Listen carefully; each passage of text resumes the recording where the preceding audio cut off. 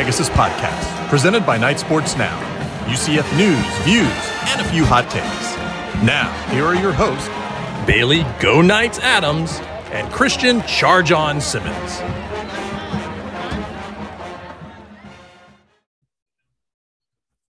Welcome into episode 82. Be sure you're following us on Twitter at BaileyJAdams22, at @ByCASimmons, and at Night Sports Now. Well, college football is still kind of in one piece for now. We last week did the podcast, talked about all the realignment stuff. We were like, by the time you're listening to this, it's all going to be outdated and college football might not exist.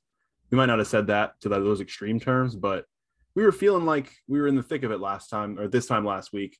And now it's a little bit steadier. So Christian, with that, how are you? How are you feeling? I feel like I just have to take one more victory lap like I did last week for all of you very, very nice fans basically attacking me for suggesting that the Big 12 might not be able to raid the Pac-12, which I said immediately after realignment happened with USC and UCLA. And now like, hey, look at that. We're like a week and a half in and it is looking like nothing else is going to happen in the near future. So crazy how dare I tweet something that is not perfect for UCF? I know I'm honestly like, I've gotten into it with fans of many different fan bases. I've gotten into it with UCF fans plenty of times.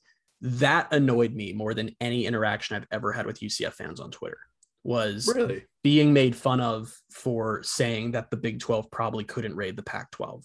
Such a pessimist. Well, I really do get like, I'm not like some expert here or anything. I'm just a guy who reads a lot of stuff, but like I feel like it's safe to say that most fans do not understand even remotely how realignment works. Like just have really stupid notions of what determines this stuff, or like just doesn't understand. Like, it's like, oh, like you're seeing that UCF fans are a little more like aware of it just because UCF's always like hanging on the edge of their seat for realignment to figure out how it's going to affect them. But like some of the stuff these other fan bases think is going to happen like to their teams, like all these ACC schools are like, well, so what's a grant of rights? What's that? We'll just leave. Like, we'll just go to the SEC. And it's like, hey, I'm sorry, Virginia Tech, but the SEC just does not want you in their conference. And second, a grant of rights is a binding agreement that means you cannot leave your damn league without leaving your TV rights behind until the mid-2030s. But all of that to say, again, thank you all of you who were just making fun of me because I suggested that something good might not happen for UCF, but whatever.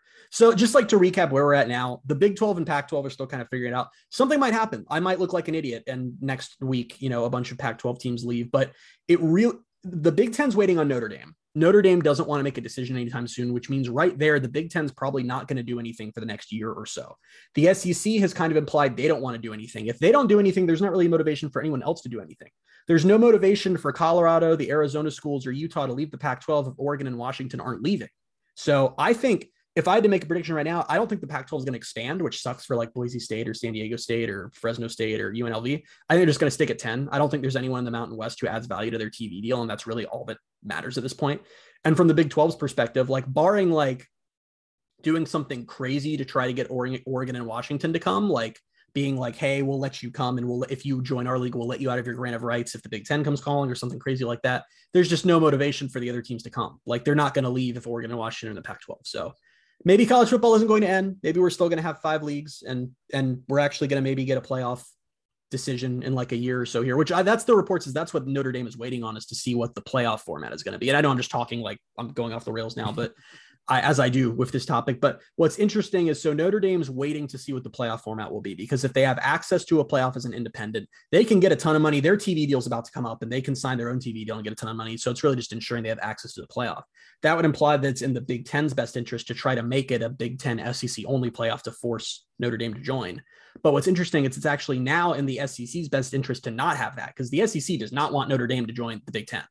So that actually now we might have the SEC and all the other leagues say, hey, the playoff needs to have access for everyone. I don't think it's going to be as much access as we would have gotten if they'd signed off on the 12-team playoff last offseason, but access is access. Which they should have. It was incredibly dumb they didn't. But even if we get like a 12 team, I think it's going to be 12 teams. And even if we get 12 teams and like they say that 4 conference champs automatically get in, even that is enough to, keep college football from just becoming 2 super leagues. So yeah, which I mean, it's something you just said that interested me, that it's kind of sad is not going to happen, is the Pac-12 is not going to expand. And I don't want them to expand by like rating the Big 12.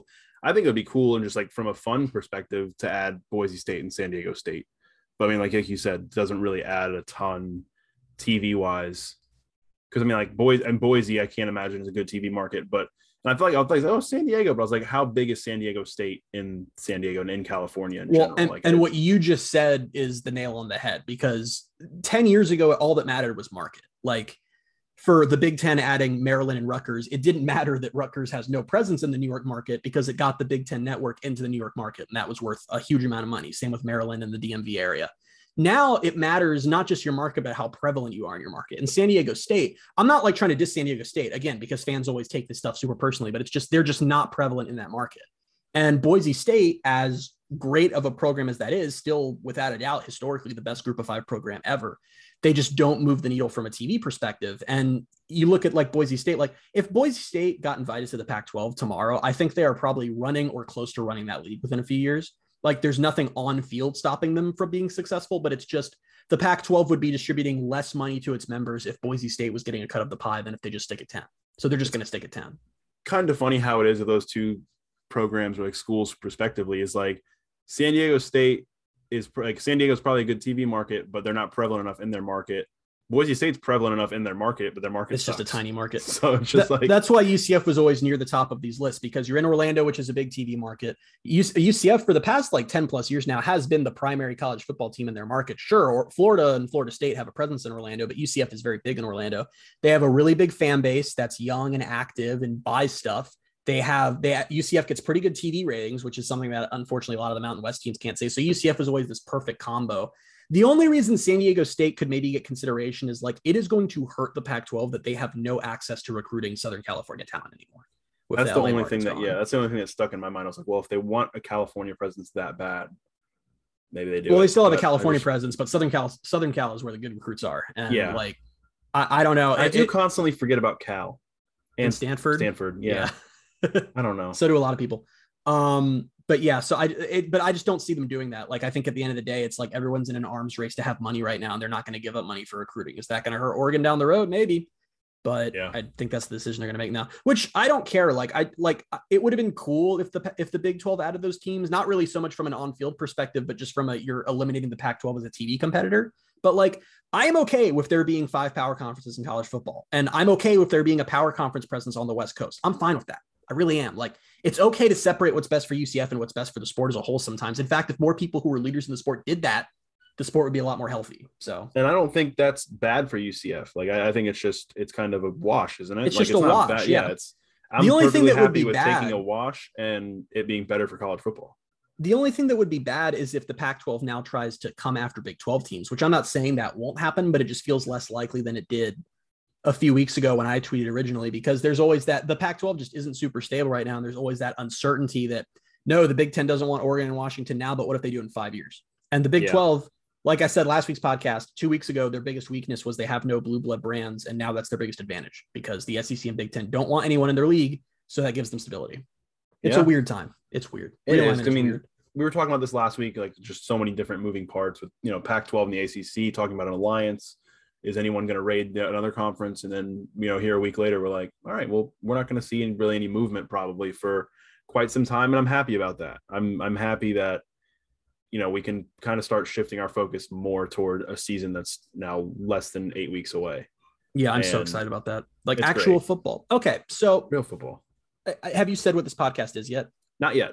Go ahead and say it because I have a comment to make. So yeah, talking about the upcoming season, we did this last year. We're doing it again now. We're ranking UCF's 2022 games based on our excitement level for those games. So what were you going to say? So when ranking these teams, I don't think any part of my brain had processed at any point since we originally saw the schedule that UCF is playing at FAU this year. Like, I can't explain why, but that came as a complete shock to me when I was looking at the schedule. It's not even like I had another game in mind I thought was happening. I just saw that and I'm like, UCF's playing at FAU? Like, it just was gone from my brain and I don't know why. That's funny because we've talked about it. I know. I don't understand. I literally, I can't over exaggerate. I was floored when I saw that on the schedule. Like, there was no part of my brain that acknowledged that existed. It's kind of, we'll talk about it in a bit here, but spoiler, it's not high on my excitement list. This is another exciting thing that we did last year. And like we talked about last week, we kind of started getting into our season preview type of content, which is really exciting. I'm sitting here just, kind of giddy about the fact that football is in just about 7 weeks. I'm wearing a Dante Culpepper Vikings jersey that I found at a store yesterday. I'm very, very proud of this purchase, even though it's like a size too big, probably. It's very large on me. You texted me like right when you found it. You're like, I'm in this little shop and there's a Dante Culpepper jersey. Yeah, because I've been in that shop like 3 or 4 times. There's always like really cool things in there, but the trick is like it's basically like a thrift store. You got to be willing to like sift through everything and find like cool stuff. I found this Dante Culpepper jersey. I found a jersey of a former USC player who, one of my friends, it's his cousin. I found that it was a Lions jersey, and I was like, how is this in here? And then I found a Sandlot baseball jersey with it said yeah on the back with the number 11 for my brother. And I was like, this is like the best day ever. It was great. But the store sounds great.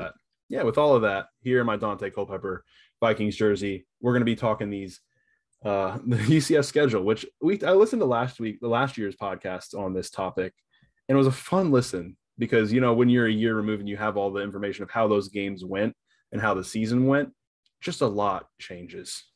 I told you it alarmed me because I'm like, oh, wow, we really just know nothing. Like my comment where I had UConn really low because I'm like, oh, it's a stat pad game. It's like Dylan Gabriel just throw for like 6 touchdowns. I'm like, little did I know Dylan Gabriel's UCF career would be long over by the time they played UConn.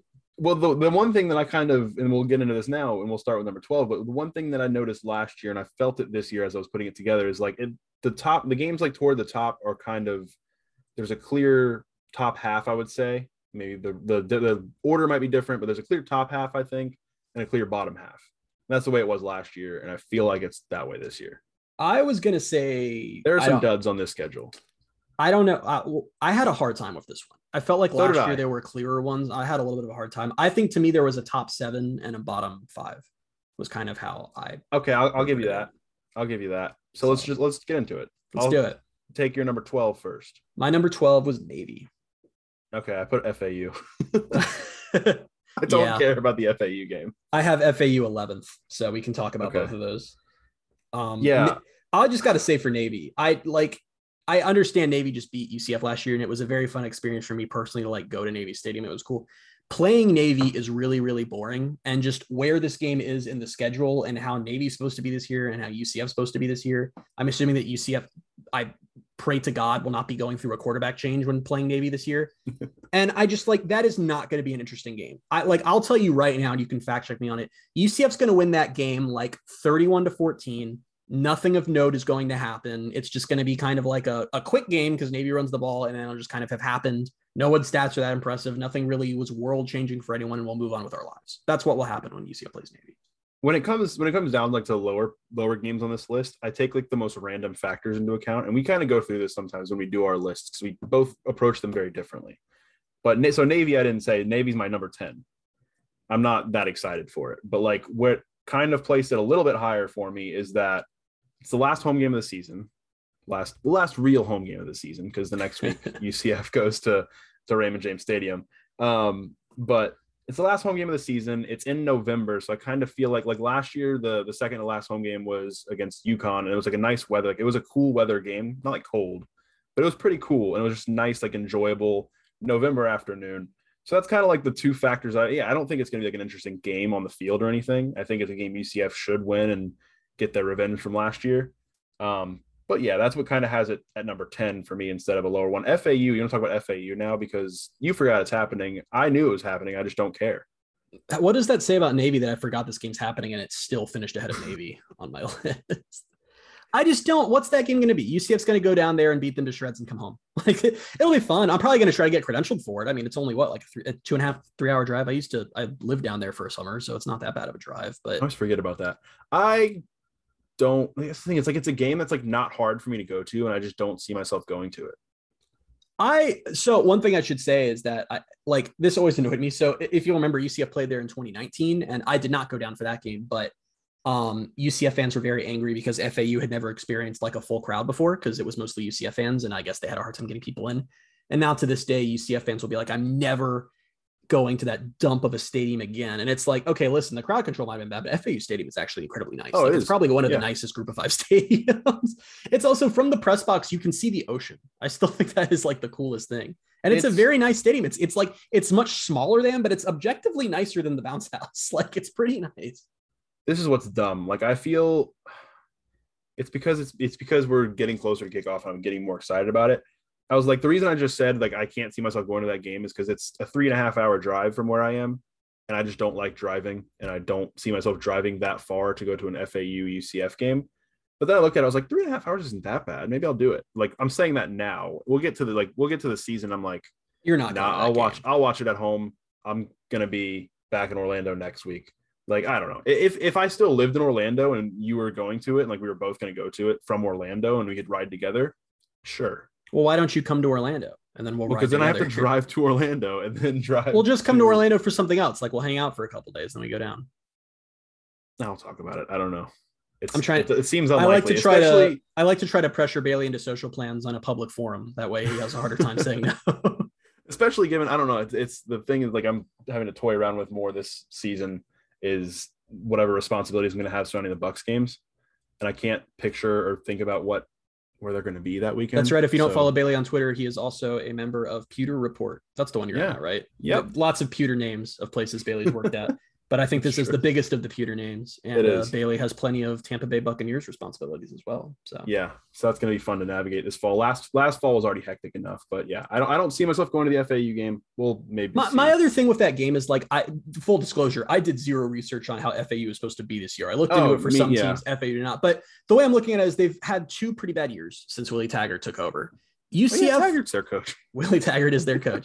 UCF went to FAU in their best season in program history where they won 11 games and just destroyed them on their own field. So like, I just don't see how that game's going to be competitive. Like I really don't. So it's just hard to get amped up for it anyway. My thing too is like, I was like, when has UCF ever played a fun game against FAU? And then I was like, oh, okay, well, 2018 was kind of fun. No, it was not. And not for the right reasons. It was just frustrating. It was a fun football game, but like, yeah, it was frustrating, but I enjoyed the football game for the most part. It also wasn't as close as the final score. FAU scored a garbage time touchdown. It was one of those touchdowns that dramatically swung the final score. A touchdown with like a minute left took the final score from 56-29 to 56-36. 56-29 is an indecisive blowout. 56-36 is a shootout. It's like just the context changes so much from one. Which is so touchdown. Like, it's so funny. That's still a 20-point win. That was like, it looks like a shootout. 56-36. It's like, oh, it was a back and forth game. Really wasn't. It was just a garbage time touchdown. But I'm not still bitter about that. I mean, so what? It was 4 years ago and I'm still talking about it angrily. I mean, so what? Okay. So you had Navy number 12 and FAU number 11. Yep. Okay. So my number 11 now. Yes. I have Tulane. I think we argued about this last year. I just don't get excited for Tulane games. I never believe they're going to be good. I had Tulane 9th. So a little bit of a difference there, but not. And it's not going to be like, it's going to be like a half empty stadium. It's probably not going to be that fun of a game. It could be a fun game. Like, I don't know. That's probably the one thing that can be exciting about it, but I just don't think it's going to be exciting atmosphere. I'm sure whoever goes to that game is going to have a very good time. I mean, New Orleans can be fun, but I'm not excited about it. Tulane's also just coming off like a dumpster fire of a season, and they haven't been much trouble for UCF even when they've been good. Were they trouble for UCF last year? Yes. But that was more about UCF not really having an offense for most of 2021. So I'm not putting too much stock into that. This is weird because like I've been so used to for years now, UCF always just basically rips through the AAC competition. And last year there were so many close games. I'm like, do I come off as obnoxious that these teams just played this really razor thin game? And now I'm like, I don't even care about watching Maybe it. Maybe a little bit, but but it's also just like UCF was so injured last year and the depth was so thin. It just wasn't representative of what UCF is. And at the end of the day, UCF still won those games. Yeah. And when you look at UCF now, that you'll either get a much improved Mikey Keene or a really good John Rice Plumlee. You have way more talent at the skill positions, and at least for now, they're healthy. The defense, which was great last year, should probably be even better. It's like I don't see a game at Tulane at the end of November being competitive. I just don't. And I honestly don't see it. Like, that is going to be a noon kick on like ESPN Plus. Like I don't see that being an event in any way. And it comes after Cincinnati and the Memphis away game. And so it's kind of just like, all right, well, there's the last quarter of the schedule is a snoozer. You go at Tulane, then Navy, then at USF. Like that is not much of a slate to end the year. So is there a reason you had it like at 9 a little bit higher? Is just because Tulane might be a little we're bit going to need to talk about my team at 10 or my team at to explain. So my takeaway, because like my team at 10 was, well, we'll get there. It just, I don't know. It's still a conference game. Like there were games that I was going to put below it just because like I still care less about an FAU game that in the grand scheme of things is going to mean absolutely nothing. or a Navy game that is just going to be boring to watch. Like the Tulane game might end up being like Temple this past year, where like there's no stakes, but it's fun. Like some player pops off or something. So like from that perspective, sure. That's fair. Yeah. I mean, that's the thing is like when I got in between like 9, 10, and 11, I think were the three that I was like deciding between. I was like, there's a razor thin margin here to decide between any of these. So I'm not going to like come at you and be like, how dare you have Tulane that low? Like, it's just like, I mean, a lot of these bottom ones, it's like, I'm realizing I'm a lot more excited for a lot of these home games. I guess that's just because the home slate's so good this year. So I have a lot of road games down here. That's one thing too, is that was kind of a differentiator for me. Maybe a little, I mean, I think the opponents are better anyway, but just, it was a differentiator in that like home games are just more fun. Is like, this I might the best be biased toward home games, but yeah, they're just more fun. Is this the best home slate in UCF football history? Off the top of my head, I think it might be.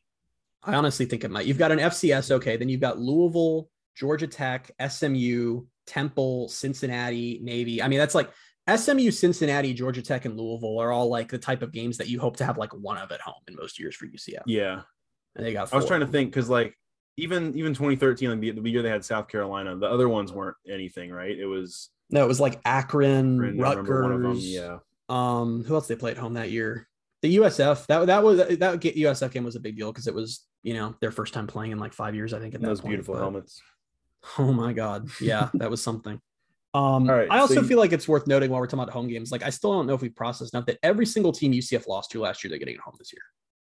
Yeah. It's pretty sweet.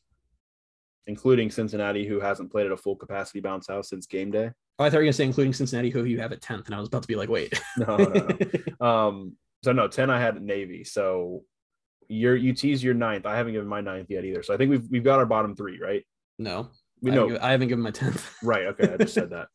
After this, we'll have our bottom 3. My 10th number 10 was SC State. Oh, man. Where did you have SC State? I had them at 8. You had SC State all the way up at 8? Yeah. What? I give way too much weight to the opener. Why, man? Because I'm so looking forward. Like that's the date I'm looking forward to is God. 9 months. Wait, is it 9 months? However long it is. I thought you were going to give me crap for having it as high as I did. I have it at 10. No. Wow. I mean, this is when we talk. Yeah, it's going to be one of those games. Like it's going to be good to be back in the bounce house. It's going to be a very stress-free game. That is true. It's going to be a chance to watch all these new guys that we have, for the first time. And then once it's a blowout, I don't know that we talked about this a little in last year's podcast when we talked about this topic, but I don't know how much they'll open up the playbook for backups, but you'll get a chance to see some of the backups. You'll see some of the running backs, some of the playmakers, and some of the guys on defense, like some of the freshmen that I'm excited about seeing. So like, that's kind of why I leave it there.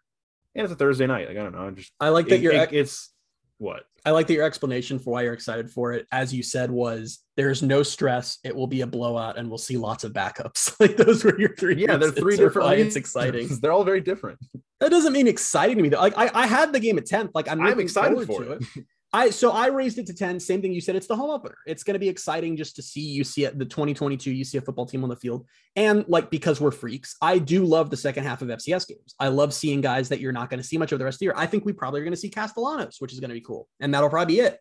But, and yeah, I mean, I know that we're down to JRP and Mikey, but the fact that we're going to see all 3 quarterbacks in one game is pretty cool. Yeah. I assume we'll see all 3 of them in that game. I think we'll see some, we might see like, I guess this is part of the reason. All right, I'm going to throw you a lifeline that you should have used to explain why you had the game where you did. I think it's safe to say that this game is the most, or not this game, excuse me. This year has the most anticipated freshman class in UCF history. Yeah. Now, will it pan out as the best in UCF history? I don't know. Probably not, because there's a class that included Gabe Davis, Marlon Williams, Mackenzie Milton, and Adrian Killens, I think was that year too, and a billion other guys. Gabe Davis was the year after. You know what I mean? The Frost class is really good. But this is like the first year that UCF fans were really in tune with a lot of these recruits. Like I think that fans were really into the Henderson twins and then landing at UCF, Nakai Martinez, Quan Lee, Jordan McDonald. And I think a lot of those guys, you might, not all of them because they're freshmen and there are guys on the depth chart who are going to be ahead of freshmen, but you might get a chance to see some of those guys. Like obligatory Xavier Townsend. Oh my God. Why can't I remember Xavier Townsend? like what 4 is wrong podcasts with in a me? row. I'm gonna need to get you. I'm gonna get like a poster of him and you're gonna get it made and have it like right behind your computer. I don't understand what's wrong with my brain that I can't remember he exists. I don't. It's like some weird mental block at this point. Because of this, he's gonna end up being like a major contributor. Like he'll be like the most important true freshman for UCF this year or some BS. But I think he could be. But I think we'll get into that another day. I think him, Nakai, and Quan are the 3 I'm looking at that could like actually contribute right away. But either way, like think of how electric the bounce house is going to be for Quan Lee's first touchdown. Like I want to see that against SC State. Which I feel like we're actually demoting Quan Lee because he might actually like be like the 4th receiver. I wouldn't be surprised to see that happen like still early in the game. Yeah, like, I don't know why I've demoted Quan Lee to like we're going to see him against SC State's backups. We actually might see a lot more of him. But either way, there's a lot of guys that are freshmen that UCF fans are excited to see, and you might get to see a good chunk of them in that game. So that's reason for excitement. If you're like a diehard fan, if you're a casual fan, you probably don't care, but or know who any of those guys are. But I know you were saying like, oh, like you said, it's gonna be a blowout and all these things is why you're excited for it. I was like, yeah, like I'm the kind of fan that like would be excited for an FCS game. I can guarantee you, like I have friends that are gonna want to leave at like halftime. I'm not going to want to go. Yeah, you weren't excited enough to go to the Bethune-Cookman last. You're right. I didn't game last year though. But there was a lot of extenuating circumstances there. Yeah, you were tired. I was exhausted. Okay, that's just a fancy word for tired. I didn't know. Okay, so here's my defense of that again, since I have to put it on the podcast. Apparently, it's one. I did not anticipate the Boise State game ending at whatever time it ended, like 2:00, and getting to sleep after we recorded a late night podcast for all you wonderful listeners. I didn't get to sleep until like 3 a.m. that night. You hear that, guys? It's your fault, listeners. And then it is. And then I woke up. Then I woke up the next morning. Again, obviously, I was in Orlando. I drove from Orlando to Tampa, and then 2 days later, ended up going to Tallahassee to try to watch Mackenzie Milton lead a comeback against Notre Dame. And I got back from that game, went to sleep at like 4 a.m. that night. And then the week after the Bethune game was when we were going and flying to Louisville. So I was like, I need a break here, and this is the only chance I have. So there's my reasoning. I think it's a thin argument. Personally. I don't care. I would never miss a UCF game. So. Oh yeah, Mr. COVID during the space game. Okay, well I got COVID. Yes, I missed 2 UCF games this year when I got COVID, but that was more games than I missed. They don't really let you in the press box. It's not. It's literally not. They don't really let you in the press box when you have COVID. Like I wasn't gonna be like, hey Dan, I'm carrying like the virus that is the cause of this pandemic, but I'll wear my mask. Like it just wasn't gonna happen. So you're like, I'll be fine. I also felt terrible, so I just didn't want to be in a football game. But anyway, okay. So this is when we do lists like this long. I get so. I've given my 12 through 9. I've given. Okay, 4. I have not given my 9. I've given my 8. So let's see. Let's get your 9. My 9 is ECU. My 8 is ECU. So okay, so we've got the same top 7, which I kind of anticipated. Yeah, like I said, there was a clear 7 and a clear 5. But we don't have any of the same from 8 to 12. We don't have any of the same lineup. I don't think that might continue. We'll see. Because I have some weird reasonings for where some of these games are. So ECU is another one, kind of like Tulane, where I think it could be a better game. Like again, I think that's like one of the things it has going for is like maybe it could be a good game. Like it was a pretty good game last year, defensive struggle. I just don't really get excited about playing ECU, and it's not a home game, so that makes it even less exciting to me.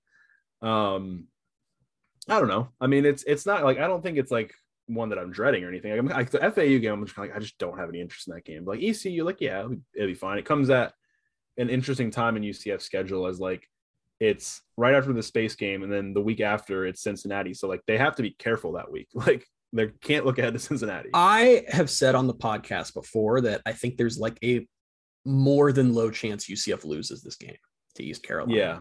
And it's a factor of a couple things of, like you said, where it is in the schedule, the fact that East Carolina, even with last year's game, again, another team that UCF played close last year, though I'm now just completely dismissing, was, that it's not typically close when those teams play. ECU rarely, if ever, has the talent level that UCF has.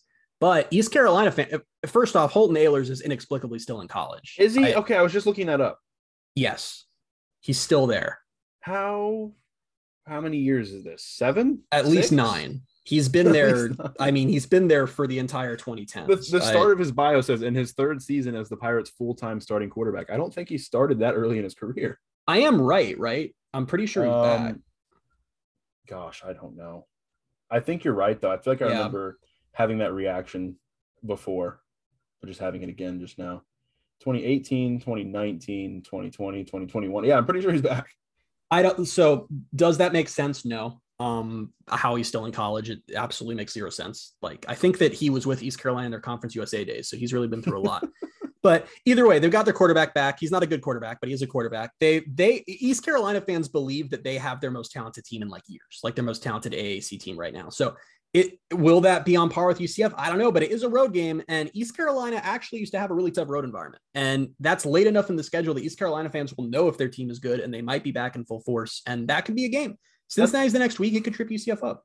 That's kind of why I have it above Tulane. I have it that's why I put it where I put it. It's because I feel like it's going to be a better atmosphere. I think it could be a better game. Like I think they could be I don't think they're going to be great, but I think they could be good. They could be a team that's going to give UCF a game. And the reason I didn't put it any higher is because at the same time ECU could be 3-4 and UCF wins by 21. So I on the off chance that it is a scary game, I have it a little higher than some of those. But I'm also just realizing, like you said this earlier, we don't know anything really. Like I don't know what's going to happen. Like I think we're just operating under this assumption like UCF should be good. UCF could be really bad.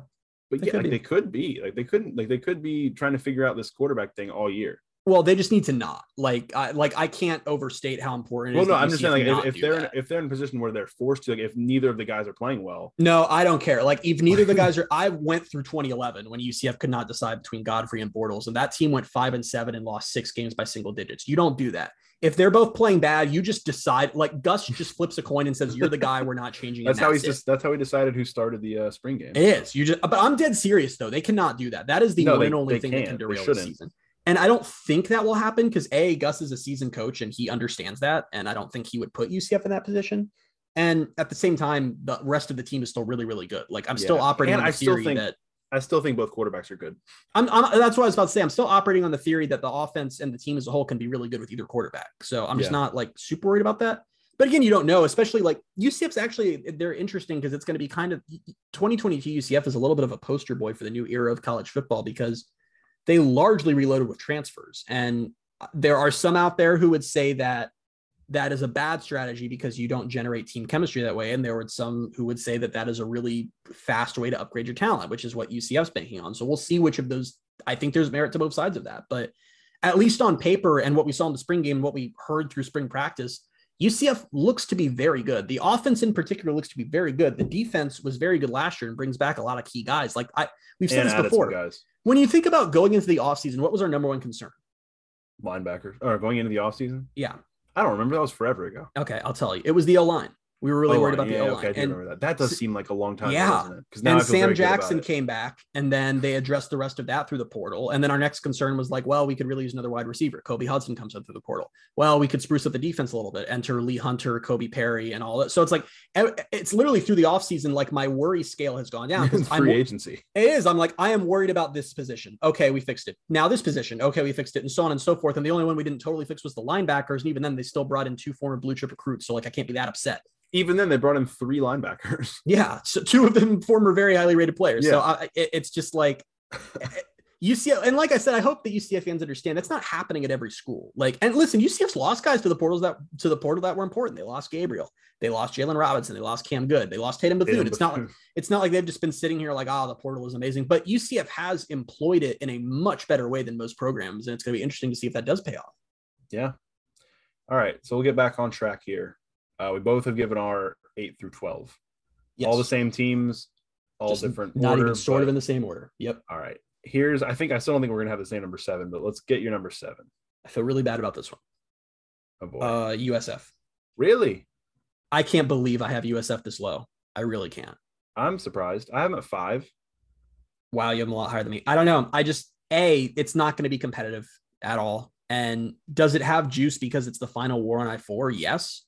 But I'm not excited for it. A, I'm not excited that the rivalry is ending. And B, I'm not excited for what's probably not going to be a good game. Yeah, but at the same time, it is ending. Like I wish it wasn't, but it is ending. It's the last one. It's the last chance, at least for now. And UCF gets to come to Tampa, where I'm 20 minutes from the stadium, and it's UCF can take over the stadium as they always do. And that'll be cool. But they're going to take over FAU Stadium too. They're probably going to come close to taking over Memphis. It's what they do, I get it. And maybe I'll feel differently when the game rolls around, but it's like, if UCF, look at the types of seasons that UCF can have. If UCF has the season that fans hope they have, and I think a lot of people are expecting them to have, which how wise that is, whatever. the USF game will feel like it did in like 2018, where it's just an afterthought on the way to the conference title game. Even if UCF is a little worse, they're like 9-2, 8-3. It's going to feel like it did in 2019, where it's just an afterthought in the middle of a season. And unless USF is shockingly very good, which nothing has suggested that they're going to be, I just don't see that being an interesting game. And it's just kind of going to be like, this is the end of the rivalry. UCF will just go there, beat up on them. Game will be over by halftime or the third quarter. And then we've had that. And that's that. That's the thing. We've had that feeling multiple times throughout the history of this rivalry, and then it hasn't like panned out that way. And honestly, yeah, 2013 was that way, where UCF was on its way to a BCS bowl and they almost lost to USF. And then let me think. 2017 obviously was the best game in the rivalry's history. It wasn't really. It was kind of expected to be a good game. Thinking 2020, UCF wasn't great, but we were expecting it to be a pretty big blowout. And it was a massive shootout that I think I died 3 times that day. And then last year, I probably died 4 times that day thinking they were going to lose that game. I don't mean to sound cocky. And maybe this is just like a weird mental block I have with South Florida, but I don't recall in 2020 or 2021 ever being actually convinced that UCF was going to lose the game at any point, or that the game was even in question. The only time I felt it last year, I know for a fact I never felt it in 2020. The only moment I thought I felt it last year was when, not Flowers. Who's their quarterback now? I forget his name. Why do I always forget his name? Well, now it's the Baylor quarterback. Oh man. Well, yeah, but this was Timmy McClain. Timmy McClain. Thank you. Yeah. You got there half second before I did. When he completed that like really nice pass downfield, and then suddenly I'm like, oh, USF's in field goal range. Like it was just like that moment. I was like, oh, but that was literally it. Well, when they were inside the 10-yard line with like plenty of time left, I was like, that UCF lost this By game. then I wasn't worried. How? Because with how good UCF's D line was and how bad that USF offense was, I was like, if they screw themselves and end up within the 10-yard line, but not in the end zone, they're not going to be able to function. Like I was more worried when they were at the 30.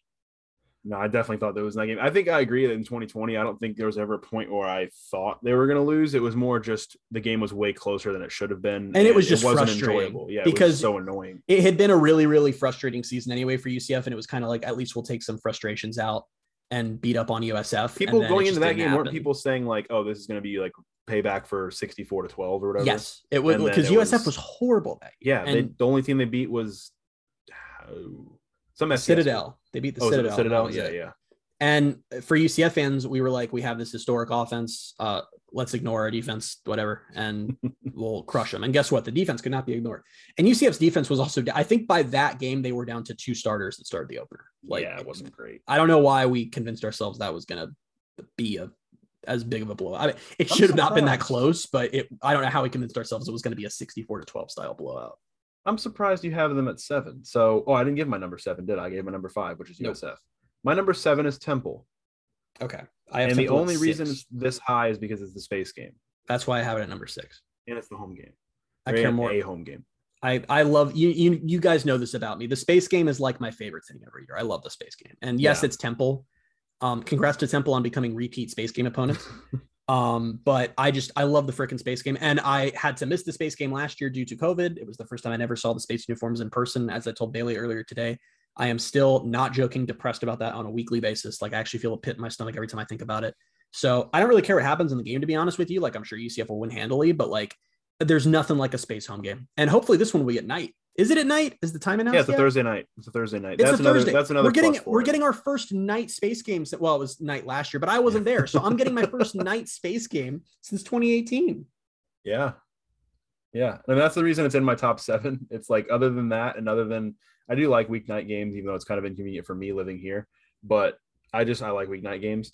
But yeah, it's also like the game itself can be like, just, you know what's great about a Thursday night space game is like, okay, maybe it sucks for you, listener, because you're going to have to work the next day, but it's going to be very cool. I don't know why I said that so condescending. That legitimately does suck for you. It sucks for me too. You condescended our listeners very badly on last year's edition of this podcast. It was about a different topic, I think, but you were like, here's how this works in case you don't know, or it's just the way you said it. Your tone was hilarious. I accidentally take that tone sometimes, like where I'm like, listen up. Oh, who doesn't understand? I actually understand how college football works. So in case you don't, here's like, and I was like, oh, that's not great. I'm always accidentally aggressive, but Think of how cool. I mean, yes, it sucks for like fans, but think of how cool it is that UCF is going to don what I'm sure will be some fantastic space uniforms. I loved last year's. They were my favorites. I can't wait to see how they top it. UCF's going to don these awesome space uniforms. They're going to be the only college football game of note on TV. So you're going to get an inordinately high audience for a UCF Temple game. And it's just going to be awesome exposure for recruits, for fans, for everyone to see UCF in those kick-ass uniforms. So yeah, I'll throw Temple ahead of USF. It's actually not going to be the only. I don't care. I knew you were going to check it as soon as I said that. I saw you pull out your phone and I'm like, damn it. Who else is on Baylor, West Virginia. Who cares about the Big 12? No one yet. Okay, so you had Temple at 6. I had him at 7. So who's your number 6 then? Wait, your 6 is Temple. Why? I can't keep this straight. You're having a hard time. Should I be doing it? Because you're having a hard time with it. Maybe. Okay, we're both down to our top 5s. No, I didn't give him a number 6. Oh, really? All right, who's your number 6? Georgia Tech. Okay, I have Georgia Tech at 4. Really? Yes. This is interesting. It's a Power 5 team. We're going to the Power 5, so now I have to pretend that matters more. Is it a Power 5 Is it a Power 5 opponent? I literally put Georgia Tech in the top 4 because now UCF fans have to embrace P5 bias. So that game automatically becomes bigger.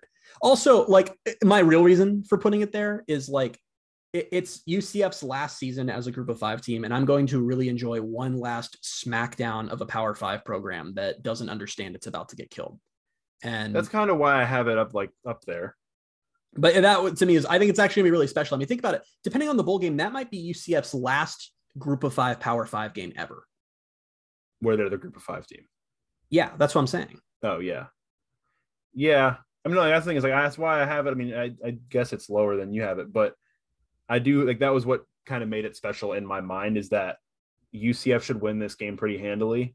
And it's going to be another one of those, like, yeah, that's a Power 5 team, quote unquote, that you just beat pretty easily. Like last time they played in 2020, UCF beat them, crushed them 49-21 or something like that. 48-20 or something. But on top of that, let's not forget that Georgia Tech and UCF were set to play in 2017, which was UCF's best season ever. Georgia Tech is very upset that game did not get played because they wanted to lose by 50. UCF very rudely conjured a hurricane that required the actual National Guard to overtake the stadium. But, Georgia Tech fans call it conspiracy. Georgia Tech finished 5-6, so they didn't get to go to a bowl because that game was canceled. And for years, they held that they would have beaten UCF. And then going into 2020, they were like, we're going to open the season by crushing this group of 5 team. And then UCF, who was not even particularly good that year, ran Georgia Tech off their own field. So it will be nice. And I think it'll make for some good tweets and Twitter moments of just like, yeah, UCF's ready for the Big 12. Like if they're already beating the crap out of ACC teams, they should be just fine. Yeah, that's fair. I just, it's lower than some of these other ones to me because personally, it doesn't mean as much to me, but I still see the merit in placing it that high. It just means less. Yeah. All right. So yeah, you should be doing this because I've already lost track. Okay. So I'm going to give my number 5. Okay. You haven't done 5 yet. Nope. I have. Okay. My number 5 is SMU. All right. I have them at 4. Okay. So that's kind of a wash. We probably have the same thoughts on that game. Yeah. I mean, I think it's like not one of the upper tier AAC games, but it's still like it's almost right on that top tier. Like I think they're going to be pretty good. I think so too. And I think it'll be a good game. I do. Like I think last year's game should have been better than it was. It should have been like an actual competitive game. And I think it will be this year. It's a home game for UCF. It's their conference opener, and it gives them a chance to get off on the right foot in conference play this year instead of like unlike last year at Navy. Yeah. I mean, I don't know. I don't have a lot of I don't have a lot to say about it. It's funny because stakes wise, it should be a lot higher for both of us because it's the league opener against a team that's probably gonna be pretty good. And I think a team that people aren't necessarily talking about, but I think from an SMU perspective, I know they have a new coach and whatever, but like, I think SMU fans kind of expect to be in that conversation again this year as they have been for the last few years before they fall off like the season about being in the conference title game. But like, this sounds so like insulting. I don't mean it that way, but like it is the opponent. Like SMU just doesn't have the juice for the fan base or for the TV views as like when UCF plays that same type of game with Cincinnati or with Memphis, because it's SMU, I think it is like, it does deserve to be up there because like what you just said, it is a bigger game like than maybe we're giving it credit for. And I think just in terms of what it's going to mean, like both SMU and UCF, I guess UCF probably more is expected of them nationally in terms of like the whole AAC scale. But I feel like whoever wins that game is going to feel really, really good. And I feel like, I agree. Like, I'm not necessarily thinking it's probably more so if SMU wins that game, they'll feel really good and they'll go on to probably have a pretty good season. I think UCF can recover. if UCF beats SMU and it did do it handily, I don't know. SMU might spiral. But that's kind of what I'm saying in part two is like, I think that and I'm not saying this will happen, like I'm not saying this is my prediction, but say that UCF comes out and just rolls them and wins like, I don't know, like 38-21 or something like that. Like, I don't think for most UCF fans, it will have ever even crossed their minds that there was a chance of that being a big game. Like, I think for UCF fans, SMU is just SMU. And that plays into an excitement role for me. Like, I think I'm like the actual game and the perception of the game are very different to me. And I'm kind of basing off the perception because excitement is perception, you know? I get that. I'm getting very philosophical with why I have SMU where I have them, but so we still haven't lined up all the way from 12 to 4. We haven't lined up on any of them. I would think we would on this one, but who knows? You did your 4 already. That was Georgia Tech. Yes. Okay, so I think top 3. I think we're gonna have the same top 3. Just a prediction. Have you not given your 4 or 5 yet? Yeah, my 5 was USF and my 4 was SMU. Okay, well then you're saying we're gonna have them in the same order. Yeah, top 3. I think because I'm like Bailey. Yeah. We have to have the same top 3. No, I mean the same order of the top 3. It's gonna suck if we don't. But all right, why don't you give me your 3rd? Memphis. Same. All right, I think we're good. We're good. Memphis was the one I was a little worried. All right, yeah. Memphis. It's gonna be so much. I think we said it on the podcast, but we're going to that game. It's gonna be our road trip for this year. It's gonna be very fun as a road trip. But I think as a game, it's gonna be a good game. I think last year's game would have been better. Like it's just both teams were in a really weird spot in last year's game. Like UCF was oddly more stable at the time. There's nothing like a game where neither team plays their starting quarterback. Like it's always really special. Like you would think that UCF would have been in the bad position, but like Mikey at that point had started, I think 3 or 4 games. I think it was like his third start, maybe his fourth, probably his third or fourth start. But Memphis, I think like they were already on a backup quarterback, and then that backup quarterback either got COVID or got hurt or something happened to where they played a guy that was just like I don't think everybody expected him to play at that time. Yep. So yeah, I mean, it really impacted the kind of game it was, and it wasn't necessarily a fun game. But I think this year could be a really fun game. I think the last 2 times now, I think that UCF has played at the Liberty Bowl against Memphis have been like classics. Not fun. Not fun classics, but classics. Well, UCF won one of them, but they were just very stressful games. Yeah, I mean, I'm part of me is like, I mean, Memphis went 6-6 last year and 3-5 in AAC play, but like it's also just like they have basically been good the entire time the AAC has existed, except for like that very first year. So I'm just not expecting them to be bad again. Yeah, like, I have a different level they're going to bounce back. Respect for Memphis. Like it's just, yeah, it's like you have my respect, Stark. Here's like a Memphis, stat. You have my respect. Yeah, Memphis. there you go. We're quoting Thanos now on this podcast. Here's a stat you did it on Twitter like 3 that weeks I just ago. looked up. Yeah, I did do it. UCF has not won by double digits at Memphis since 2012. How many games is that? 3. In 2013, there was that incredibly frustrating game where they won 24-17. If you weren't a fan for 2013, UCF football was incredibly dominant and also just couldn't beat anybody. Like they won all the games, but like never pretty. It was rough, always rough. And then they didn't go back to Memphis till 2018 because the AAC's conference schedule just does not make sense. And they won 31-30. And then in 2020, they lost 50-49. So this year you can expect them to win 42-41. No, I think now that UCF's leaving the league, they're breaking the streak. They're going to win. They're going to win 28-17. That doesn't sound like a fun game. No, but yet it's the 3rd most exciting game. I was going to say that doesn't sound exciting. I don't know. I don't know more than that. Well, I'm still kind of used to like when I throw out hypothetical scores from like the Frost Heupel era, like being like they're going to win like 48-24, and I'm like, no, I don't think they're going to score like 50 points a whole bunch. Like, I'll take. I think that's the offense they run. 34-24. I'm going to set a reminder for like October to listen back to this podcast and like, did any of our dumb scores we came up with off the top of our heads come true? Because I'm thinking they're not going to. Probably not. All right, we're moving on to number 2. Yep. Number 2, it's your turn. Louisville. Yeah. We're okay. There was a clear top 3. There was a clear top 3. I'm almost certain UCF's going to lose this game. Are you? Yeah. We've talked about this before. I always get very I've kicked into season is imminent mode in the last like few days. And that means my nerves have picked up and I'm like, it is going to be the most UCF thing for they're going to go beat SC State like 56-0. I don't even know if they're gonna be ranked in the preseason poll. I'm assuming they won't. Maybe beating SC State will be enough to get in like 24th. The whole fan base will be like, UCF is back because we beat an FCS team. I hope the fan base they're going to, they're going to. No. And they're going to be so excited. And then just like last year, they're going to play Louisville and lose. Because I think Louisville is actually probably going to be really good. They're probably going to be one of the better teams in the ACC. And the only thing I'm holding on to is it's a not home that game, says a lot. and it really just does not at this point. Hey, they got that grant of rights going for them though, so good for them. But or bad for them, depending on what school. Yeah, I'd say it's good for the conference, I guess, but not it's good for Louisville because it's keeping the the teams that are paying the bills from leaving. But the one thing going for UCF is it is a home game. UCF very rarely loses home games, at least for the last 5 years now, which is a pretty significant amount of time. I assume that will be a sellout. It's going to be a night game. The atmosphere will be insane, and hopefully it'll be enough to rattle Louisville. But at the same time, I think Louisville is going to be at a similar, if not better, talent level than UCF. And anything can happen in that situation, especially since they have a dynamic quarterback that UCF did not have an answer for last year. I have a hard time calling this game.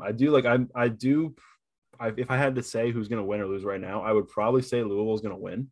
Yeah, we're gonna get so much hate for that on Twitter. I don't care. It's unwarranted. It's unwarranted hate. I'm done saying what you guys want to hear. I'm really done with that. It's like go. I don't think you've ever said what they want to hear, but but honestly though, it's like people listen and they're like, "Wow, you're right." It's like if you like, we're not UCF's cheerleaders. It's like if you want that, literally go to the game and look at the cheerleaders. Like I don't know what you want. If I had to tell you call what it, you want to hear.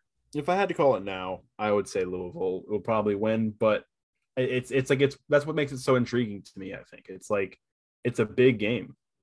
It's a very big game.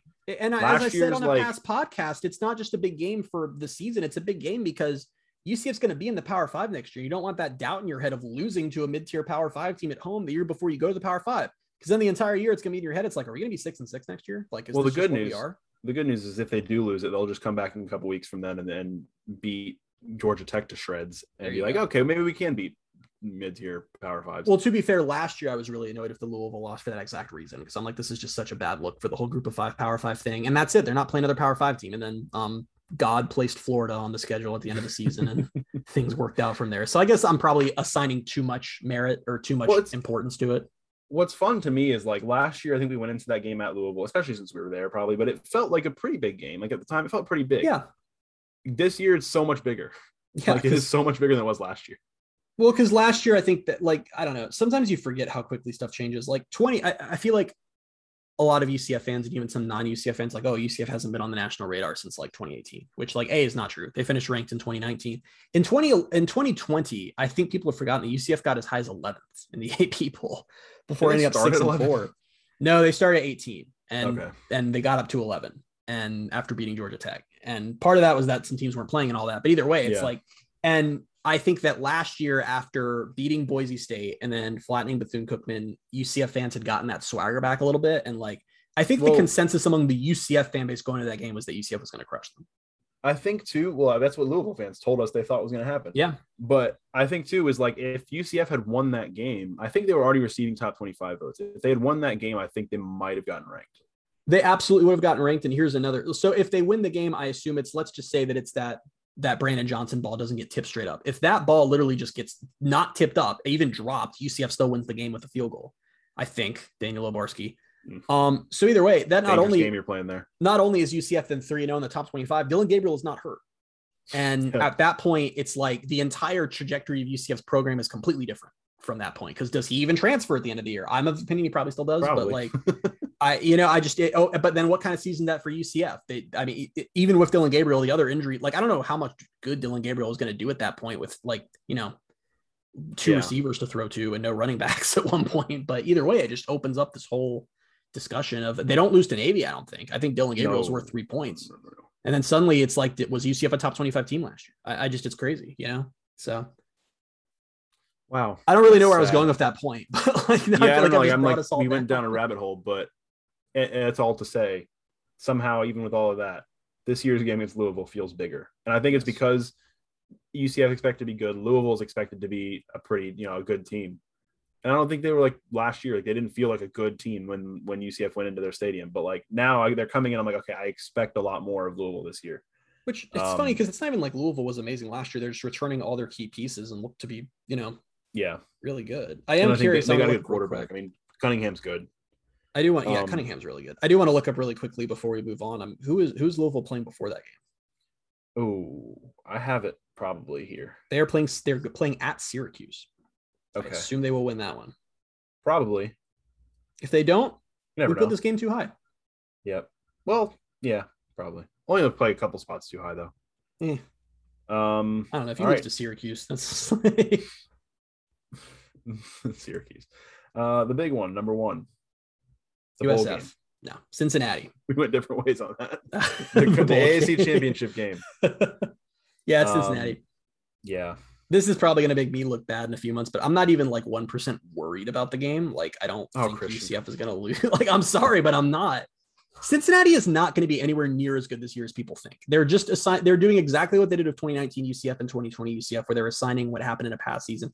They lost 9 guys to the NFL. That is incredibly impressive. Like, that's a lot of guys drafted. It also means they're not on your team anymore. And unlike UCF, who has built up through the portal, Cincinnati's building up through recruiting, which that's great. They're recruiting really well. Those guys from their great class last year just aren't going to be ready for 2 more years. So, and it's at home, where Cincinnati does not beat UCF, except for 2020 when there were no freaking fans in the stadium, and UCF and Cincinnati fans, can't get that basic fact through their freaking heads. So I'm just not worried about the game. UCF fans are going to bring it. The stadium's going to be packed. It's going to be loud. Cincinnati, frankly, just doesn't get a whole lot of atmospheres like that. Oh, they won at Notre Dame. The bounce house is louder than Notre Dame Stadium. I'm just going to say it. I'm totally comfortable saying that. I don't think people realize how loud the bounce house is. Bailey's just smiling because I'm digging a grave for myself. Let's not forget. I hate all of this. But it is like that's the problem. The problem is you're saying so many things where I'm like, yeah, I agree with that. I agree with that.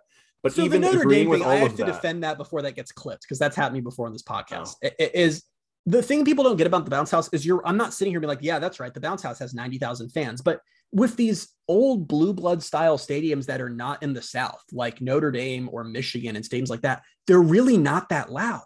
There's a ton of people, but they're really not that loud. And UCF Stadium is freaking loud. The difference, as it's been described to me by people who have been in those big stadiums and big in UCF Stadium, is the difference is in those stadiums, they get loud and it's loud as hell in a way UCF can't match for big moments, like a big run, a score. UCF is just never quiet. They are screaming at you from the start of the game to the end of the game, whether it's second down or a critical third down. They are screaming and screaming and screaming, and it gets to you because it's relentless and there's no break. So from that perspective, I mean, Brandon Wimbush played them both, and I think he said UCF's was louder. So I just, Cincinnati doesn't play in a whole lot of environments like that. From that Notre Dame game too, I think there are a lot of Cincinnati fans there because it's a close, like regionally, it's close. Which, listen, props to them. I'm not trying to like the fact that Cincinnati got a huge contingent of fans to Notre Dame Stadium and won at Notre Dame is really impressive. I'm not trying to take away from that, but I think since that's been a lot of Cincinnati fans' defense for UCF is, well, we won at Notre Dame. It's like, you did, but you also had a really good team last year, and I don't think you're going to have a team that good this year. And that's where, like, I don't disagree with much of what you're saying. It's just I don't like tempting fate like that. Cincinnati's going to lose week 1. They're literally going to lose to Arkansas. Yeah, I can see it, and I think that will be a big wake up call for a lot of people that 2022 Cincinnati is not 2021 Cincinnati. Until I see something like that happen, though, like I can't just go into the game and be like, oh, UCF's they're gonna win. Like it's just gonna be. I'd still think like if I had to call that game right now, I would say UCF will win. But I'm not even worried. Feel confident. To say like you're not even worried. I don't. Yeah, but you know how much of a worrier I am. Yeah, so that should have weight. Weird about that should have weight to you. That it's like that means I mean it. You know. Yeah, but I don't know. I just also think like, I don't know. I'm worried about that game. It's it's going to be we both have it as the one we're most excited for. I think it's going to be the biggest game of UCF season. I think so. I think there's a very real chance that game is going to decide an AAC title game bid as well. Yeah. As Houston is off on the side, just playing down at the good teams in the league, freezing to their see it too, AAC where people forget too that team, the Cincinnati team that came into the bounce house for game day, that was a good team. It was just a young team. And so I feel like it's probably going to be a similar like stature of team. Like that's going to be a good Cincinnati team that comes to the bounce house at the end of October, but they're going to be young. They're going to have a new quarterback. They're going to have a new, guys all over. And so that's why I do feel good. Like if I had to call it now, yes, I think UCF will win, but I can't just be like, it's a foregone conclusion. It's a foregone conclusion. All right. I'm not worried. All right. This, the worst part about this too is like, I'm being cautious about this. And if UCF wins, like that's going to be awesome. But then if UCF wins, you're going to be like, I knew it. I was never scared about this game. And you're going to get to have a victory lap that I don't feel is earned. I just feel like. Don't worry. I won't be victory lapping on this podcast for UCF fans. I have many, many things to say to Cincinnati fans on Twitter once UCF wins that game. So you don't have to worry about me being like, I called it. I have many other things to say on Twitter. I'll remember that. All right. Do you want to go through our lists? Just 12-1. Yep. Just to wrap this up. Why not? All right.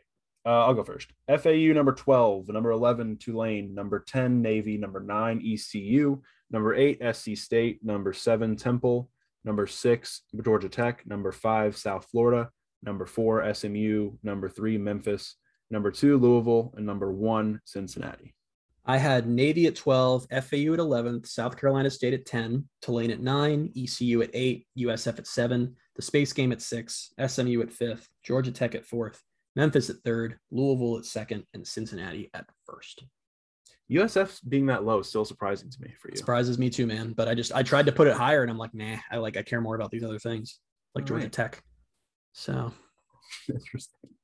I would never have thought that you were going to care more about the Georgia Tech game than the USF game. We're P5 now. Why would I care about some random group of 5 game? Oh my gosh. That's what UCF fans are supposed to be like. Yeah, you're right. We're P5 soon. Why am I supposed to care about some random P5 game?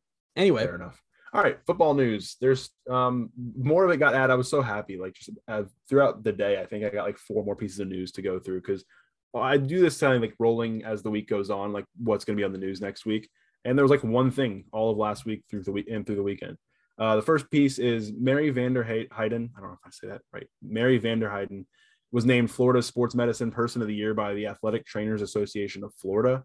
I know she played a big role in Mackenzie Milton's recovery, and he's always had great things to say about her. Everybody at UCF always has great things to say about her. I didn't know this, that she's been a full-time part of UCF's sports medicine staff since 2001. That is a very long time. I was 3 years old at the time. That was like 4 conferences ago. When you put it like that. So yeah, congratulations to her. That's awesome. I know Gus tweeted something out about it from his account and just get a lot of accolades or a lot of congratulations over the weekend. UCF is in the top 12. I didn't know people were doing top 12s now. For Rockledge 4-star defensive back Jalen Hayward, they're in the top 12 with Miami, Oklahoma, LSU, Oregon, Ohio State, Michigan, Alabama, Tennessee, Texas A&M, Florida, and Georgia. And that's a top 50 player. So that's cool. How many of those teams in that top 12 have even talked to him in the last month? I mean, like you said when you texted me about it, you were like, this literally means nothing, but hey, it's a top 50 player.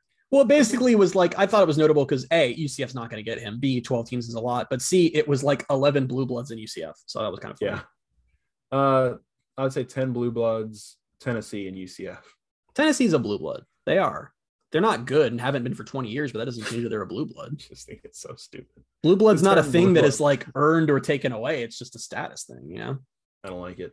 Okay. UCF Athletics agreed to a 13-year, $125 million multimedia rights deal with Playfly. It's going to be voted on by the Board of Trustees on Tuesday. Jason Beattie of the Orlando Sentinel wrote a story on it. Go read that. It noted that the agenda for the Board of Trustees meeting says this new agreement is among the largest multimedia rights agreements in this country and one of the largest in the Big 12. I just like UCF getting more and more money. Like every week, it seems like they're announcing more money in some way. There are pros and cons to this because UCF's giving up a level of control that they've had for a while now, and it's a very long deal, which also worries you too, because I expect that UCF's multimedia rights will be worth a lot more 13 years from now than they are now. Especially look at what they would have been worth 13 years ago. What was 13 years ago? Like 2008? 2009? There's no comparison. So UCF hadn't even won a bowl game yet. So that was the one thing that stuck out to me where I was like 13 years. Like, because I know I was thinking about that earlier with the ACC in terms of like when they were doing their TV rights and stuff, like a lot can change in that amount of time. So when you lock yourself into a deal like that, I don't know if there's like any outs of it. I think there is an out, like UCF will have to pay a certain amount of hefty out. It's like I said, there's pros and cons. It's still UCF's getting $9 million. I mean, UCF's going to get more from that per year than they are from their AAC TV payout. So it's good. It's just there's pros and cons. Yeah. The other big recruiting news: Miami Central 3-star wide receiver Lamar Seymour committed to Pitt on Monday. So UCF lost out on that one. We said at the on the end of the last podcast, like, stop being the first visit for recruits. This is exactly what happens. That was writing on the wall. That was another player that UCF was like, OMG, wow, we landed him. And then he took 3 more visits and whoops, not coming to UCF anymore. So, and he's at Pitt. Yeah. I don't like Pitt. Bailey was really upset that it was Pitt of all schools. Yeah, I don't like Pitt. Like, why would you go to Pitt? I don't know. The weather. All right. Yeah. UCF announced DJ Menges as an addition to its staff as an analyst on Monday, and then some other pieces later on Monday. UCF was ranked number 17 and Phil Steele's preseason top 25. That's the highest ranked Group of 5 team, which that surprised me. Like I know That surprised me too. I know we have high expectations for UCF. Some people think like, oh yeah, UCF could be like on a better trajectory this year, but I didn't think like somebody nationally like that would put them in the top 25 to start the season. Even I don't necessarily agree with that. Like, I don't know if I agree with that UCF is one of the 17 best teams. I hope that they reach that, but starting them there is certainly something. I'm surprised enough that they're in the top 25, much less their number 17. And what's funny is if they were number 25, I would have been like, oh wow, cool. I would be really surprised if UCF's ranked in the AP poll, the preseason AP poll. I don't expect that. I think they'll be getting some votes, but like, I don't know. I'm not even certain they'll get votes. People take Phil Steele seriously though, so maybe that can get some momentum going. Not like UCF's going to be better because of that, but like as far as AP poll votes, Yeah. And last piece of news that came like you sent this to me like right before we got on the podcast. UCF added New Hampshire to its 2024 schedule. So that's a barn burner right there. It's going to be. I can't wait to see where we rank that game on our excitement level. So UCF's non-conference slate that year is Florida, Liberty, and New Hampshire, which is the weirdest grouping of teams like imaginable. Especially considering we didn't know New Hampshire existed until we knew the state existed. Let me put that out there. We were aware of the state. We were less aware of the FCS team in the state. Right. To be totally clear. What's their mascot? Can you tell me right now? I can't. Are you looking this up or am I going to look it up? I'm going to look it up. Okay. Well, I should have looked it up because you're going to tweet of the week. Oh, it's fine. I already have it. They are the Wildcats. Very original and unique name. I thought it was going to be something cool. Like I thought it was going to be like the Minutemen or like something. Oh. All those northern states love that they did the revolution. I figured it'd be something like the Youngstown Penguins, the New Hampshire Boston Tea Party or something like that. I guess that doesn't make sense because Boston's just not New Hampshire. Anyway. Right, well, before we go any further on that, let's get your tweet of the week and then get out of here. Tweet of the week. So I have a context tweet to get to tweet of the week. So some guy who I don't know who they are, but it got a lot of likes. Oh, he's the CFB national editor at Fifth Quarter. Okay, cool. Anyway, that guy tweeted, hot take, unless Oregon and Washington join the Big 12, UCF could be running that conference within 10 years. Orlando is a growing market and Central Florida has a ton of talent. If they can capitalize on this, they can make the Big 3 a Big 4. And that's not tweet of the week. Like, pretty sure that guy's a USF alum. Yeah, I think he is. But also, like, yeah, he is. He's from South Florida. At the same time, I don't really agree with that. I've said my take on the Big 12 before is I don't think there's going to be any, like, one team running that league. I think all those programs are very similarly set up and you're going to see a lot of rotation at the top. But whatever, that's not tweet of the week. I'm never going to make tweet of the week someone saying UCF could be a power. That's, come on. Tweet of the week goes to at GoDogs89, who's a Washington fan, who replied and said, lot of cheap talk. Pac-12 North would crush UCF. The whole team? Oregon, Washington, and Stanford every year. Nice November snow game in Pullman. Add Utah. For some reason, Utah's in all caps, and Colorado. UCF talent at 58 ranked is not even close. So my favorite part is I love that tweet. All the UCF fans who are replying and just saying, yes, Stanford would crush us from the 2019 score when Stanford came to Orlando and was run out of the stadium. And one of the most brutal beatdowns I've seen from a UCF team in the last probably 5 years. I would add on top of that, like, I know Washington has a very big stadium and has been around for a very long time. Outside of a literal 3-year stretch a few years ago, they have not been a good program for about 25 years. And they are not good now. They lost to Montana this year. They lost to Montana and went 4-8. I just like UCF fans take crap. Though. I liked it better when I thought like the idea of like a Pac-12 North All-Star team would be UCF. Would come at UCF. Yeah, the all-star team might do it. But I mean, like Oregon, I'll give you. Oregon's really good. Like I would take UCF against any Pac-12 team that's not Oregon and not even think twice about it. I looked at the stat once. The Pac-12 is like 1-7 against the AAC in the past 5 years. Yeah, like it's not a good conference. It's people don't understand how talentless that conference is. I understand it has money. I understand it has some notable brands. It is not good at football. And frankly, I don't know how much the West Coast cares about football. So I'm just not worried. The fact that a Washington fan of all fans could think that, especially given that Washington is just not good, it was something. Definitely something. I love that tweet. I think I'm one of my favorite, like in terms of like not like my favorite tweet of the week segment, but like I think that tweet itself that you picked was my favorite tweet that you've used because it's just really it was fun. I don't know, it was fun. I liked it. It was so aggressive. Glad I can. So aggressive and just out there. I want to talk to that guy. Probably not though. All right. Well, thank you guys so much for listening to us talk about these opponents on UCF's 2022 schedule. I did have this thought I wanted to say earlier. Doing this next year for a Big 12 schedule, I feel like it's going to be a little bit more fun. The excitement level is not going to have too many teams at the bottom. Right. I'll tell you that. It's going to be harder to pick the bottom, not because like they're all like bad, but it's because like they're all new and fresh and fun. Also, I think the non-conference is pretty decent. You got Boise State, Yeah. Kent State. Kent State might be on the bottom. Yeah. Let's go ahead and lock them in right there now. Kent State for next year's rankings. Remember, future Christian and Bailey, Kent State. Kent State. Well, then who's the? I think it's who's an the FCS. I don't know if we know it's who gonna it be is somebody. yet. Oh, Yeah. maybe not. It's not New Hampshire. So no, that barn burner is not till 2024. But then Sadly. again, thank you guys so much for listening. We'll be back next week with episode 83 of the Pegasus Podcast. But until then, you can find us on Twitter at BaileyJAdams22, at @CA_Simmons, and at Night Sports Now. Once again, thank you guys so much for being with us, and we'll talk to you next week. bye, everybody.